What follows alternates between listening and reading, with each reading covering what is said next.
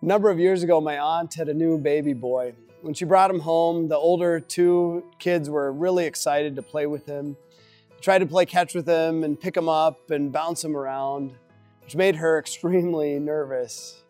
She had to sit them down and explain how they needed to be gentle with their new baby brother. And she used the illustration of a flower. She showed them a flower, how beautiful, pretty it was, how nice it smelled, but how important it was to be gentle when it came to handling a flower. Because if you're rough with it, it falls apart. So also their baby brother. They needed to be gentle with him. Gentle as he grew older and eventually would become strong enough to play rough and tough with them. But God encourages us as Christians to be gentle to one another. In Galatians chapter 6, verse 1, he writes this, "Brothers, if anyone is caught in any transgression, you who are spiritual should restore him in a spirit of gentleness."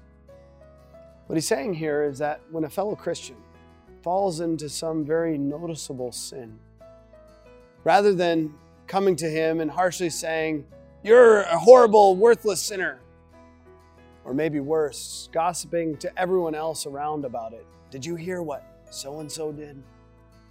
To approach the situation with gentleness, with care for their faith, coming to them one-on-one to show them where they're wrong, in the hopes that they might say they're sorry, and so that you can also show them God's forgiveness.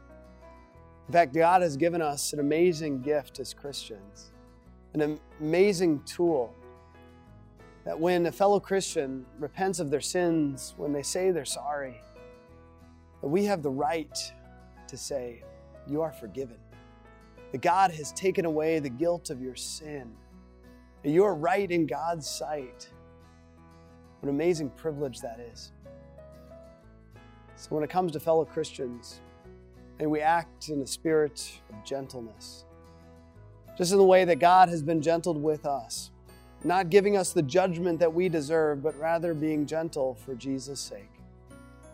That gentleness be reflected as one another. Amen.